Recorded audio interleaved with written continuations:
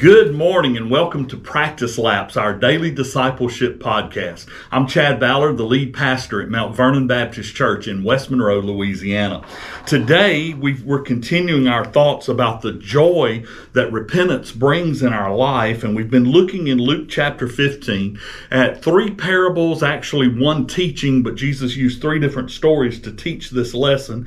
And today we're on the one that is probably the most familiar to all of you, and it's certainly one of my favorites as well. We're talking about the parable of the lost son, and we're going to see the waywardness of the lost son. So I want to read our text this morning, Luke 15, beginning in verse 11. It says, "And he said, a man had two sons. The younger of them said to his father, 'Give me the share of the estate that is coming to me.' And so he divided his wealth between them. And not many days later, the younger son gathered everything together and went on a journey to a distant country, and there he squandered his estate with wild living." Now, as we look at the waywardness of this lost son today, understand that the son is the equivalent of man. The son represents us, and the father in this story represents God. And as we've looked at these other stories, I want to break this one down in a similar way and see just how this son was lost. And the first thing I want you to see as we continue reading is that he was lost in depression. In verse 14, it says this, "Now when he had spent everything, a severe famine occurred in that country, and he began doing without." You know, when we walk away from God, Satan promises us riches and glory, but his promises always leave us empty and in want. You know, there's an old saying that Satan will take you farther than you want to go, keep you longer than you want to stay. And so this man leaves thinking, this young boy, he leaves and he is taking everything with him. Man, he thinks he's got the world at his feet. And before very long, the promises of Satan play out as they always do. The next thing I want you to see is this young man was lost in degradation. Look at verse 15. "So he went and hired himself out to one of the citizens of that country, and he sent him into the field to feed pigs."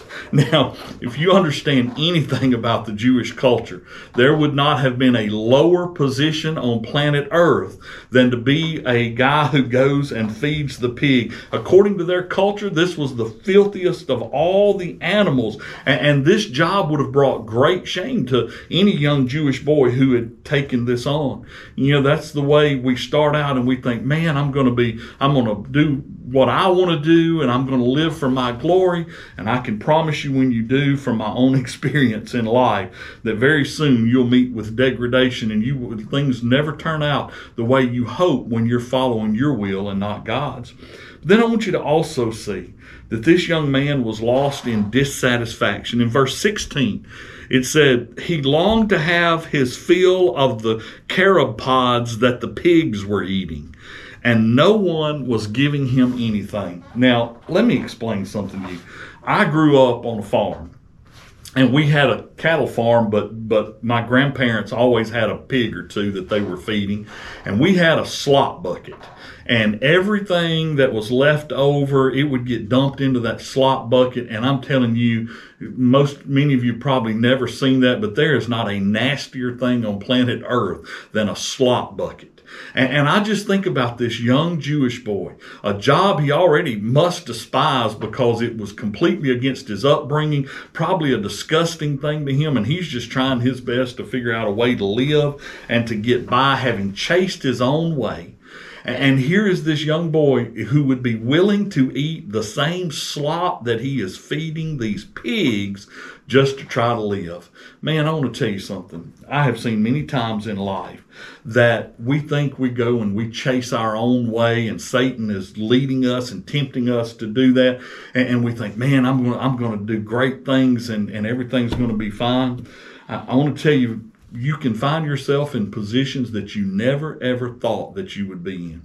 But you know, even though life can be difficult that way, there is really some good news to be had, because Jesus wants more than anything else to restore you, to bring you back into the fold, and to make you and to help you to receive the blessing of being his child once again. So as we look at this, and tomorrow we'll wrap this up, we're going to see what a wonderful thing it is that God loves you enough that he would send his son to do that. So I'll be back with you tomorrow, and I hope this practice lap will help you to run the race well.